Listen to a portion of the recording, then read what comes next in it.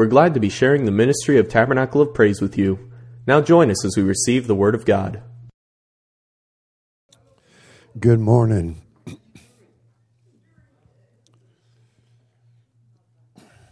Y'all take your time fellowshipping because I'm going to take my time teaching.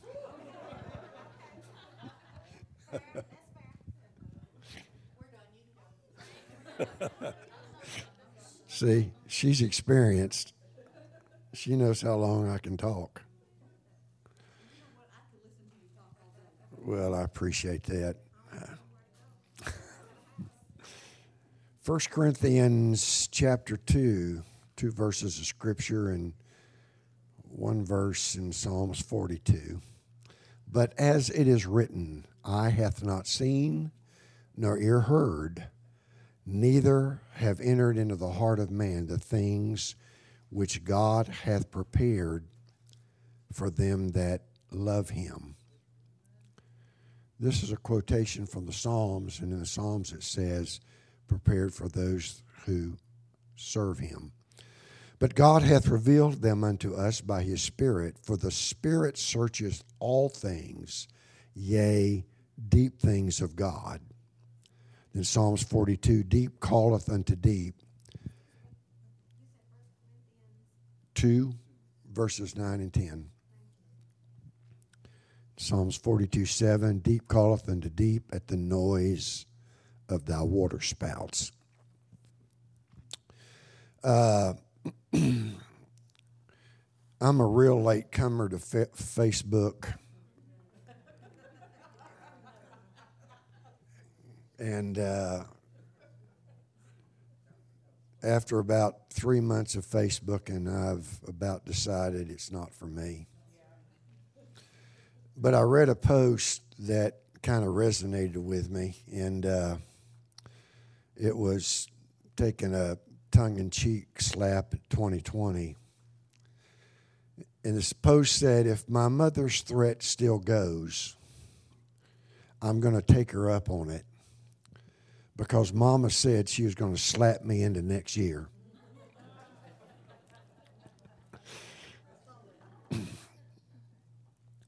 To say that 2020 has been a challenge is an understatement.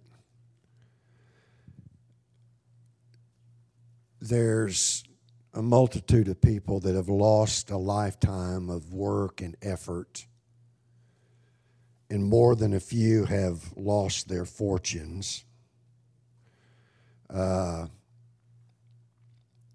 have friends from my past that are extremely, extremely wealthy, and he said he hasn't made a dime this year, and that's unusual because generally his income runs into the hundreds of millions a year.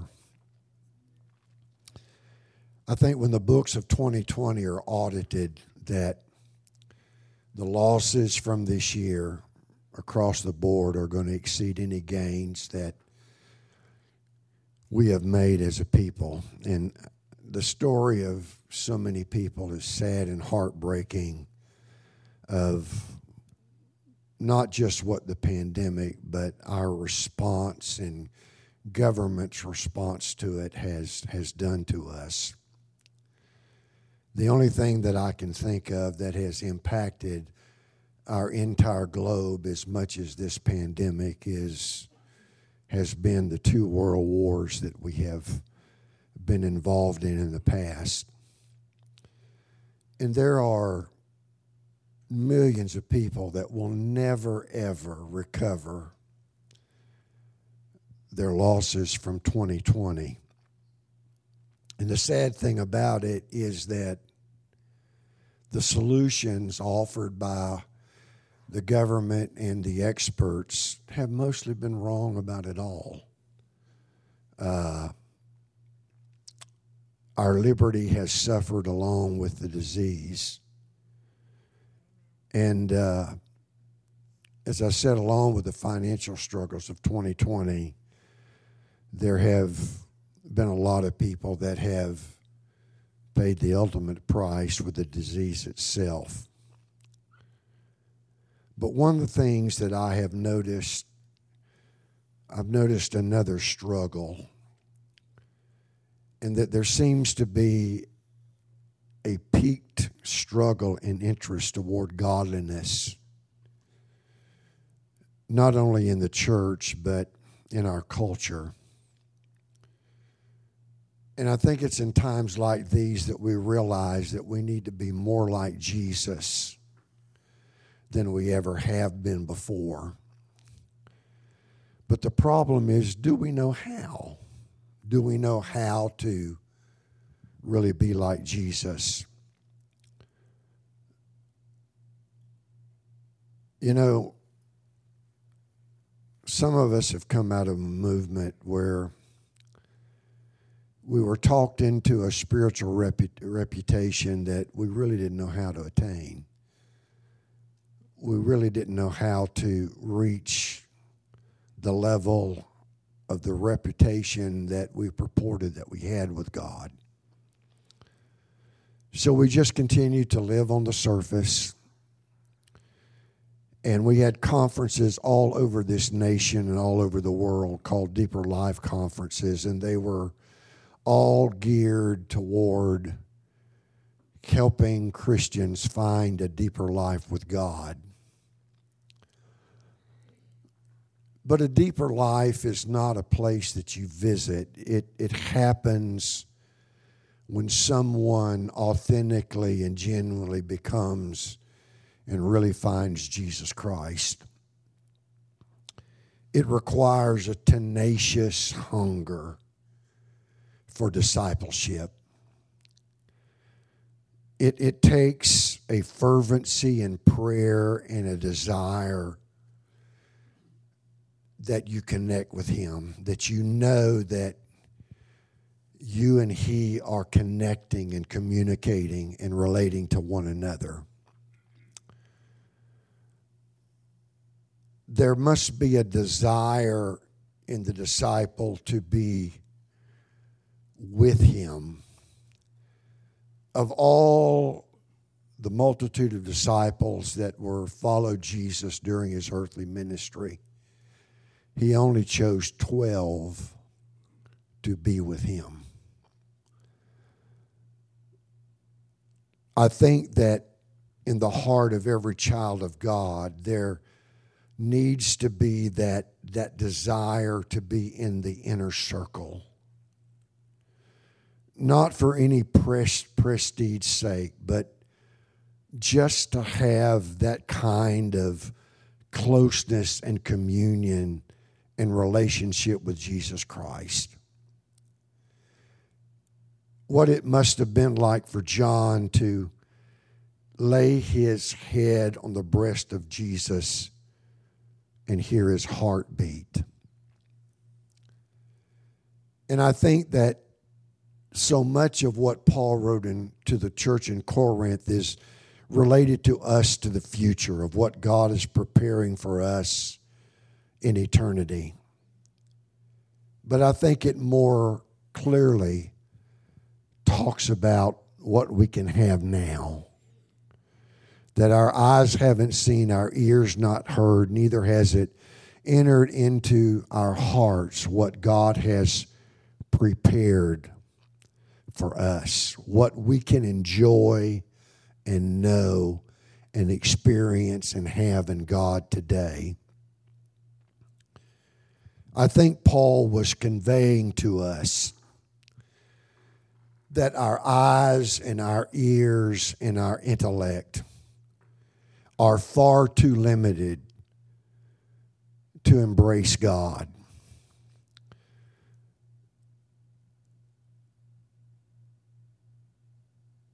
We had some Bible studies in Poland, and the only place we could find to have them was in John Bull Pub. And they had a little meeting room outside the pub itself, and so we met there on a weekly basis. And in one Sunday session, Vanna's father was there, and he has 3 doctorate degrees, very, very, very brilliant man. And he asked me the question. He said, how does a person comprehend intellectually God.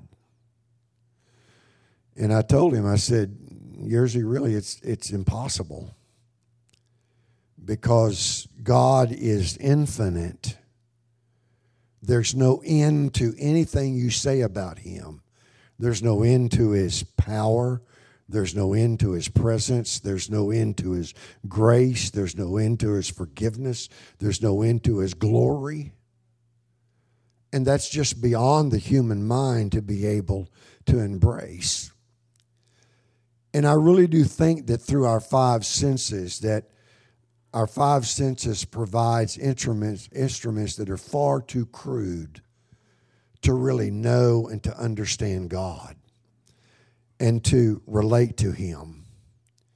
It's kind of like comparing a carpenter's tape to a scientist's micrometer. Some carpenter's tapes, most of mine go down to 1/8 of an inch, some to a 1/16. But guys who really work at trim work, their tape measures go down to a 32nd of an inch, which is probably about 6 or 7 of our hairs put together. But a micrometer can measure to 1/10,000th of an inch. Or comparing a dog's nose whose olfactory lobes are 40 times greater than the human sense of smell. But comparing their nose, or like a bear has probably one of the greatest senses of smell of any animal. I read a story of a forest ranger who was trying to capture this grizzly bear that was kind of terrorizing this remote neighborhood. So he put this bear trap in and he filled it with all kind of rank meats and just rotting stuff to attract him. And he was in a canoe about a mile out in the lake with binoculars looking at the trap. And he saw this grizzly come up and begin to scent and smell inside. And suddenly the bear whipped around and turned around and started scenting toward him. Because the wind was blowing from the lake to the land, and that grizzly smelled the man and left the trap. But to a mass spectrometer, which I used when I was in gas engineering, can determine 1/billionth of a part of a contaminant in an oxygen line. It's like trying to quantify the ocean's depth with a teacup. Now, Paul informs us that Moses endured as seeing him who was invisible. Moses saw what others couldn't see, but that's because he walked on a different level with God than the rest of Israel walked. You remember on the Mount of Sinai, when the mountain shook with lightning and thunder. As Moses come down, the people ran to him and said, "Listen, I know God wants us to be kings and priests unto him, but we're afraid of him. We're terrified of him. You go up and talk to God.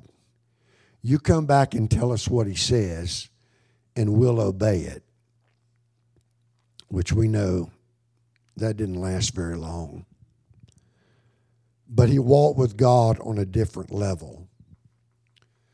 The Bible informs us that Paul heard a voice where others thought they heard thunder. But Paul understood it was the voice of God. I think in many times, in many cases, God speaks to the hearts and lives of his people, but they just don't recognize it as his voice. Paul encourages us to have the mind of Christ.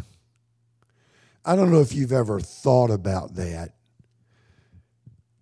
but it's perceiving Jesus on a different level. I'm not even sure that I know and understand what the mind of Christ is. I know that in prayer I have asked God on multiple occasions, let me see people like you saw people. Let me see a person like you saw a person. Let me feel what you felt when you saw them.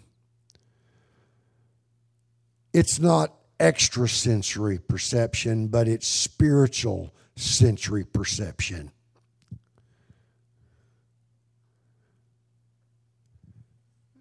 I think as a child of God, you have to arrive at a place where to truly be a disciple, your heart becomes totally empty of self, of what you want, what you desire. And you become consumed and filled with, you know, that the emptier you are inside, the more of Him that can be in your life.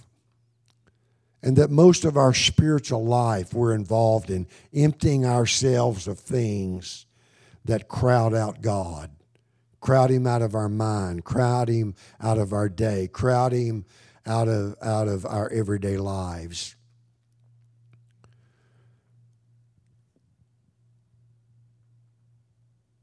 Mixing humanity with God is like mixing oil and water. You can shake them until they congeal together, but once you set it and it becomes still, they still again begin to separate. And how do you, there's some things you buy, like some kind of vegetable dressing and whatever, that the instructions on the bottle is shake well before using. And I think sometimes God has to shake our lives violently before He can use us. Some years ago, I was asked to speak at a conference in Seattle, Washington.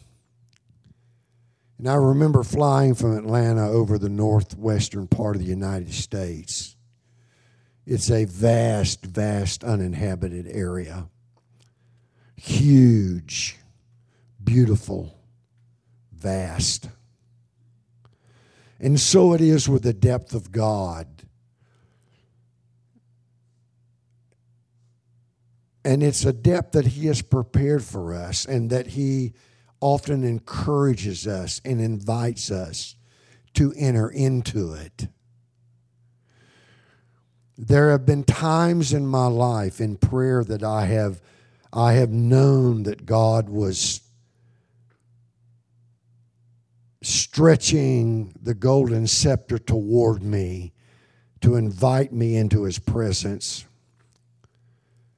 I remember a time when I had first come into church that we had a service going on that was so powerful that I was literally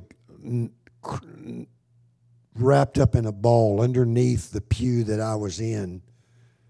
And I remember saying to God, God, you've got to lift off me. I'm going to die. This is going to kill me. Your presence is so powerful and it's so consuming.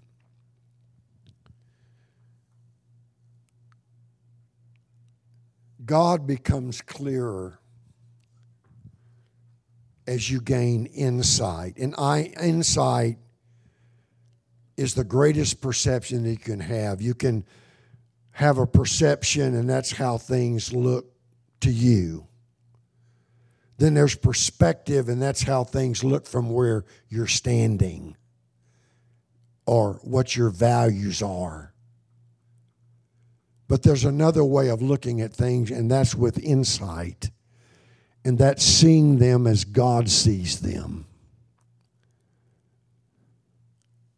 The scripture says us that the Spirit searches all things, even the deep things of God.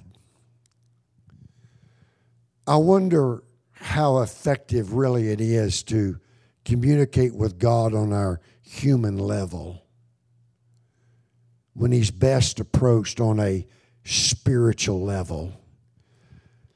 And I know that there are people who have so little capacity for the Spirit. David said that when he wanted to express some dark things, the only way he knew how to say them was on his harp. He could play them, but he could not say them. Have you ever been in prayer and not known how to express something to God that you so desperately wanted to express, but you had no words to frame them? The encouraging part about that is that the scripture tells us that He is a high priest that can be touched with the feelings of our infirmity. That when you don't know how to say it, when you don't know how to express it, you don't know how to put it in words, that He's so sensitive to you that He understands what you're trying to say. The word deep here in Scripture comes from the word bathos,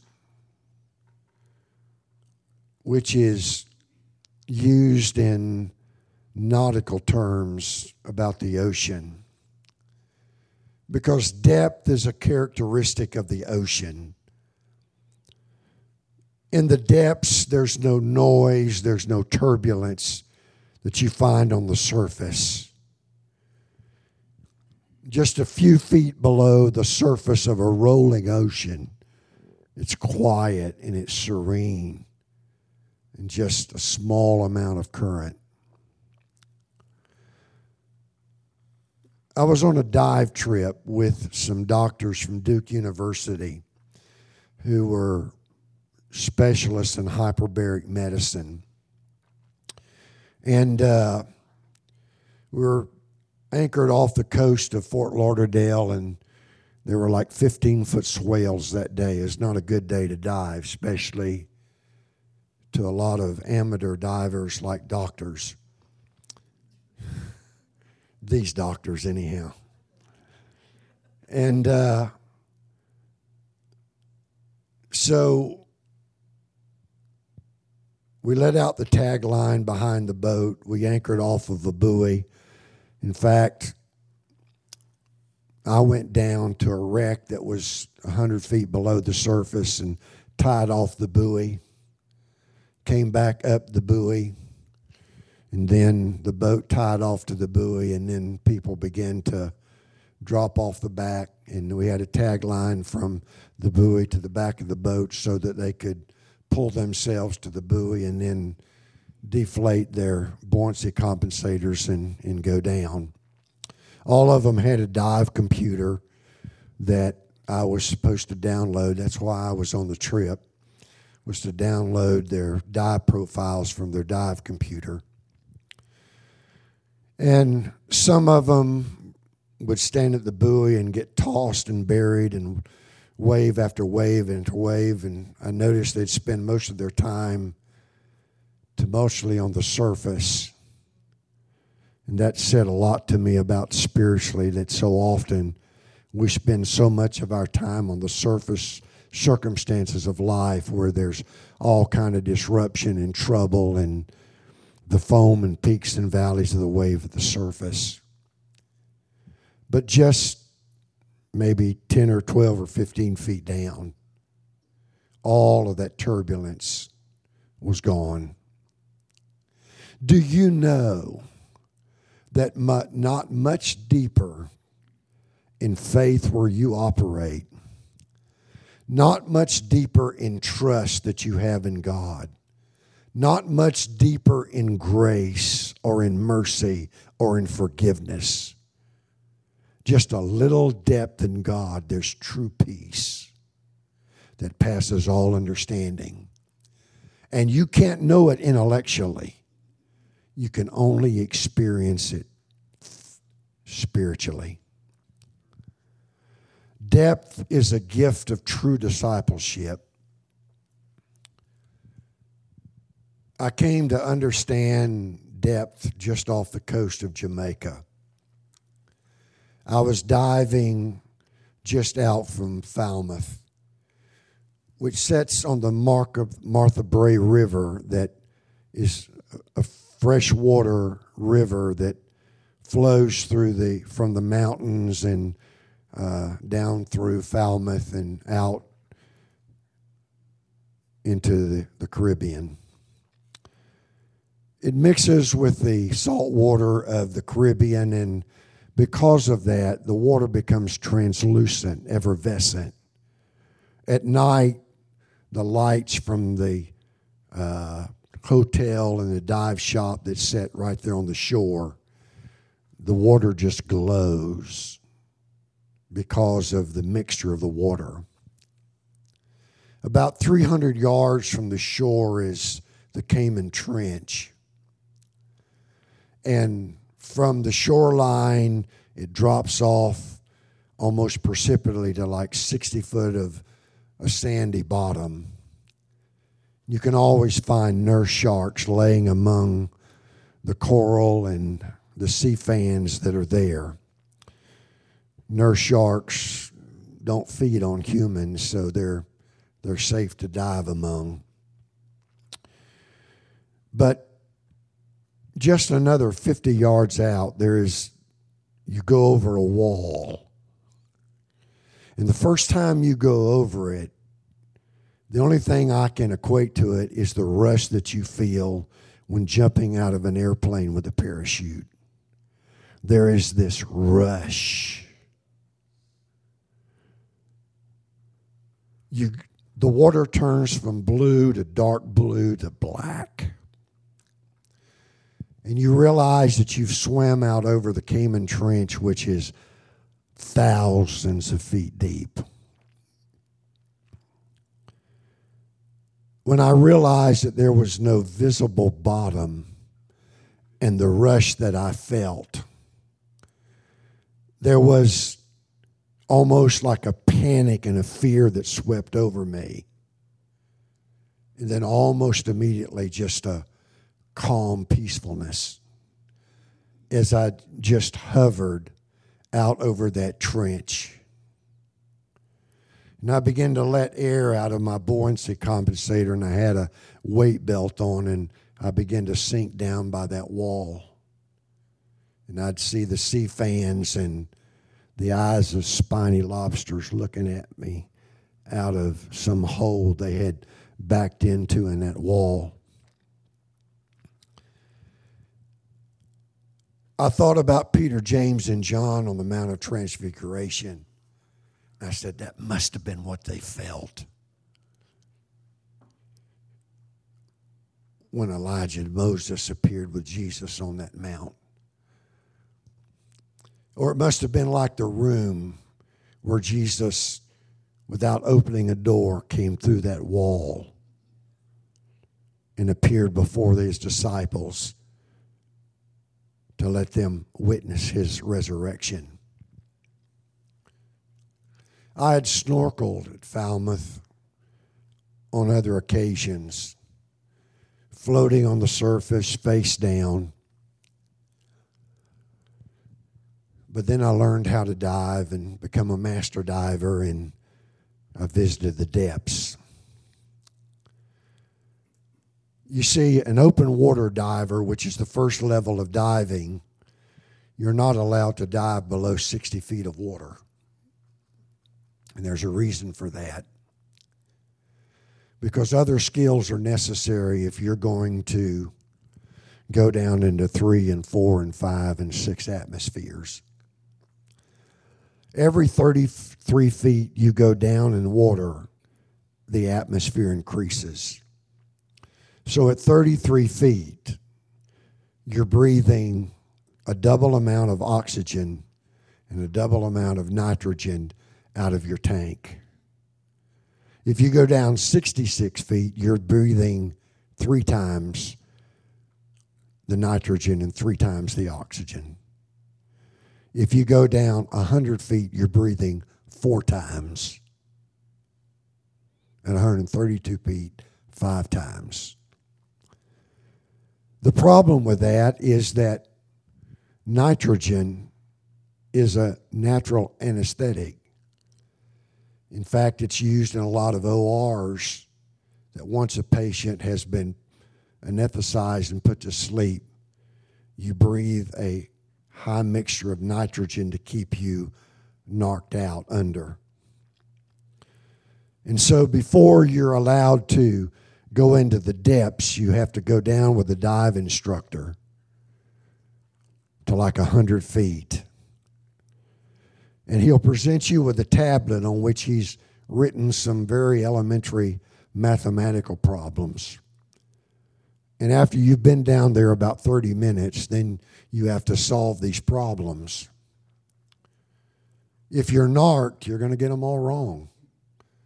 And that's going to tell you that you're highly susceptible to nitrogen loading. And so you don't need to be diving any lower than 60 feet. If you can work them correctly, then you have a higher tolerance for nitrogen loading. And so you can safely dive at deeper depths. But one of the problems in diving deep is that once you dive to, say, 132 feet and spend, say, 30 minutes down there, you have to have hung bottles, 3 at 99 feet, 2 at 66 feet, 1 at 33 feet, and then the surface. Because you see, when you come up from 132 feet to 99 feet, you have to stop there.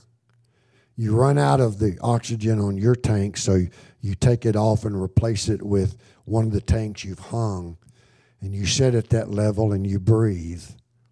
And the tank of compressed air lasts about probably 15, 20 minutes at 99 feet. And so you breathe that out, and then you put the other one on, you breathe it out. And your dive computer tells you when you've had enough unloading of nitrogen that you can now come up to 99 feet. And there you have to spend another, say, 40 minutes breathing out those 2 bottles of air. Then you come up to 32 feet. You take off that bottle, hang your bottle, and breathe it for probably 40 minutes. And then your computer says, now you can go to the surface. Because if you come up too fast, the nitrogen turns into liquid. It forms bubbles in your artery and vein system. When it goes to your brain, it kills you, or to your lungs. So you have to come up slowly once you've gone down. Thousands of people come to Falmouth annually to snorkel these waters. And they'll tell you they've been there, they've seen it.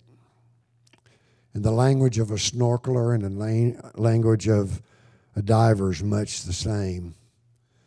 But their experience is vastly, vastly different. The experience of going deep with God and the experience of Christianity on the surface is so different. A bathysphere is a still-walled diving bell that can safely go to the depths. And men who do not have the experience or whatever, they go down to explore the depths in the bathysphere because it can withstand the crushing pressure, but they can quickly be brought back to the surface because the inner chamber of the bathysphere is kept at atmospheric pressure. Before you're allowed to go deep, you need to be certified.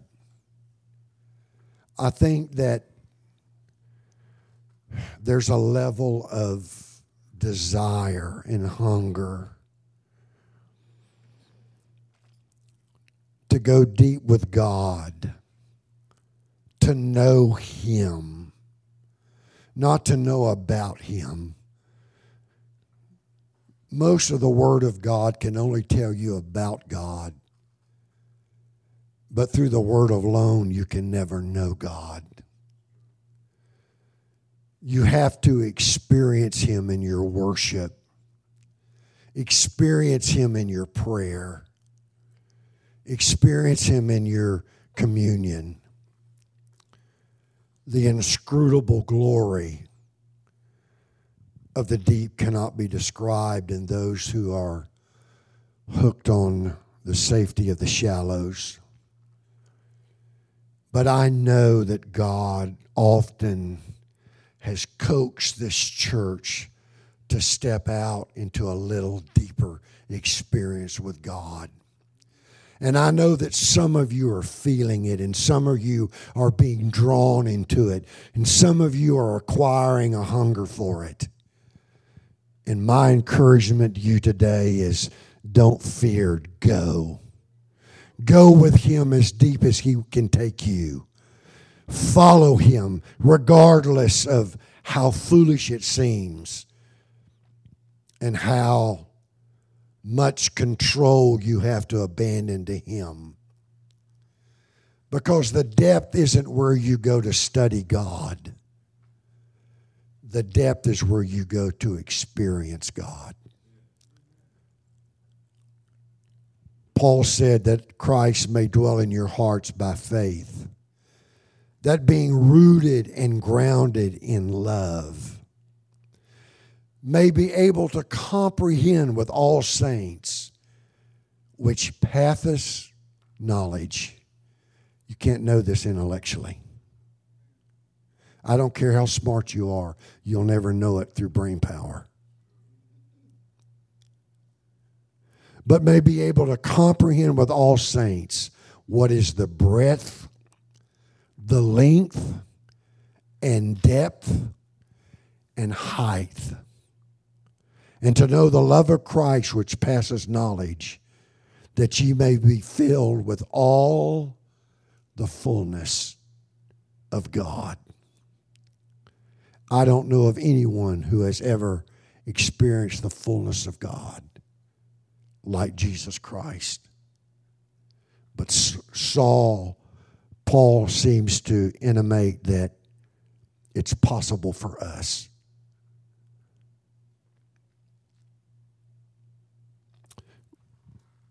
He talks about the height of God. You know, when you're young, you want to experience everything.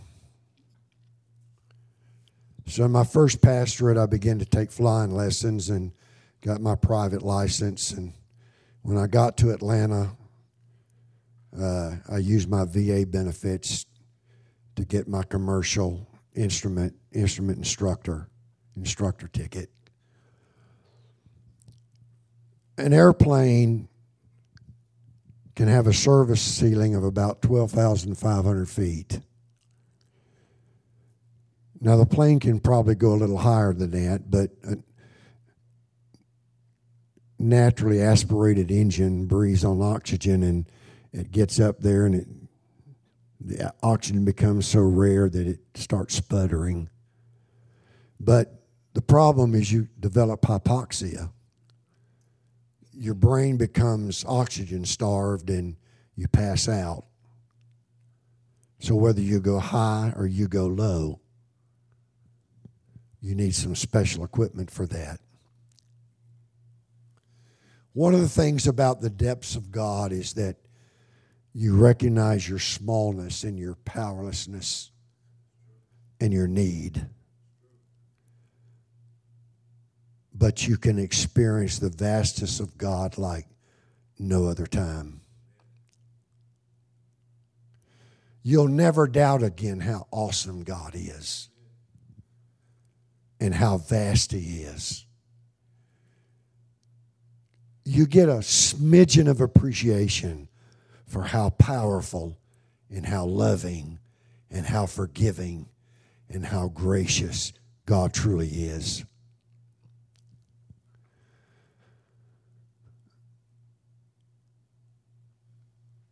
We pray so often in the tidal pools of prayer and the shallows where we talk about stuff that we're asking for, that we need, that we see problems and whatever.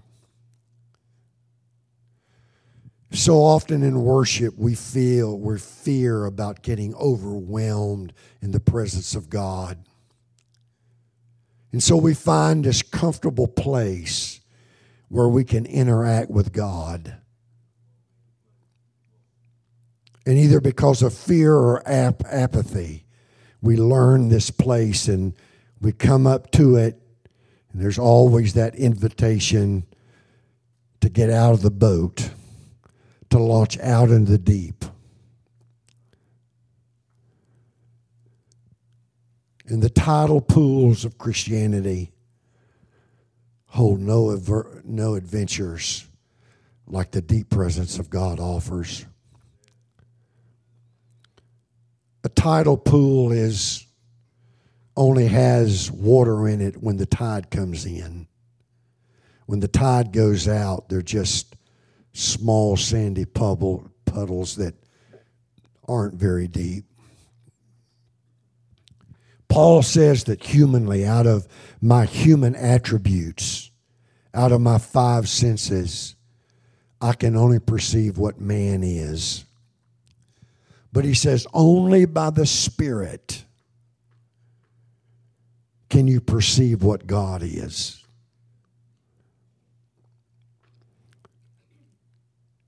And that's difficult to explain to somebody who is cerebral.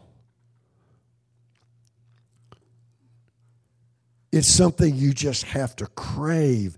It has to become an obsession to your life. In fact, it only comes out of a desperate hunger and thirst to know God on a little deeper level.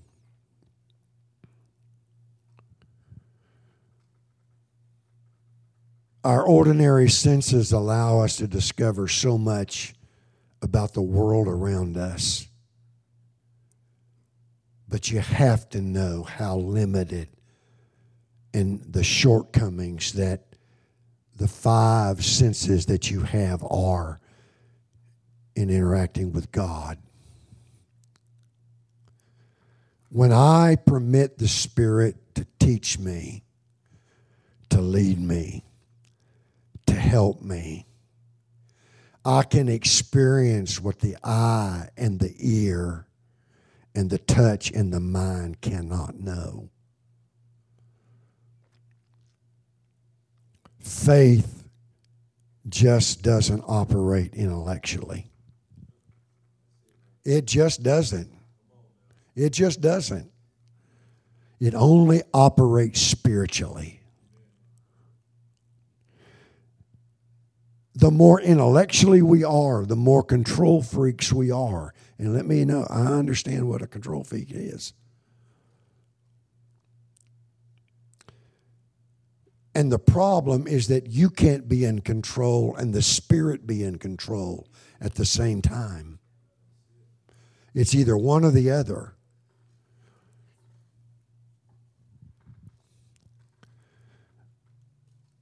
We know what can be experienced in worship and prayer can be what I experienced out over that Cayman Trench. But you have to launch out into the deep. The Bible said, if any man lack wisdom, let him ask of God, who granteth liberally and upbraideth not. Like Job, we must esteem the words of his mouth more than our necessary food. Jeremiah said, thy words were found, and I did eat them, and thy word was unto me the joy and the rejoicing of my heart. Paul wrote in Colossians that he is the head of the body, the church, who is the beginning, the firstborn from the dead, that in all things he might have preeminence.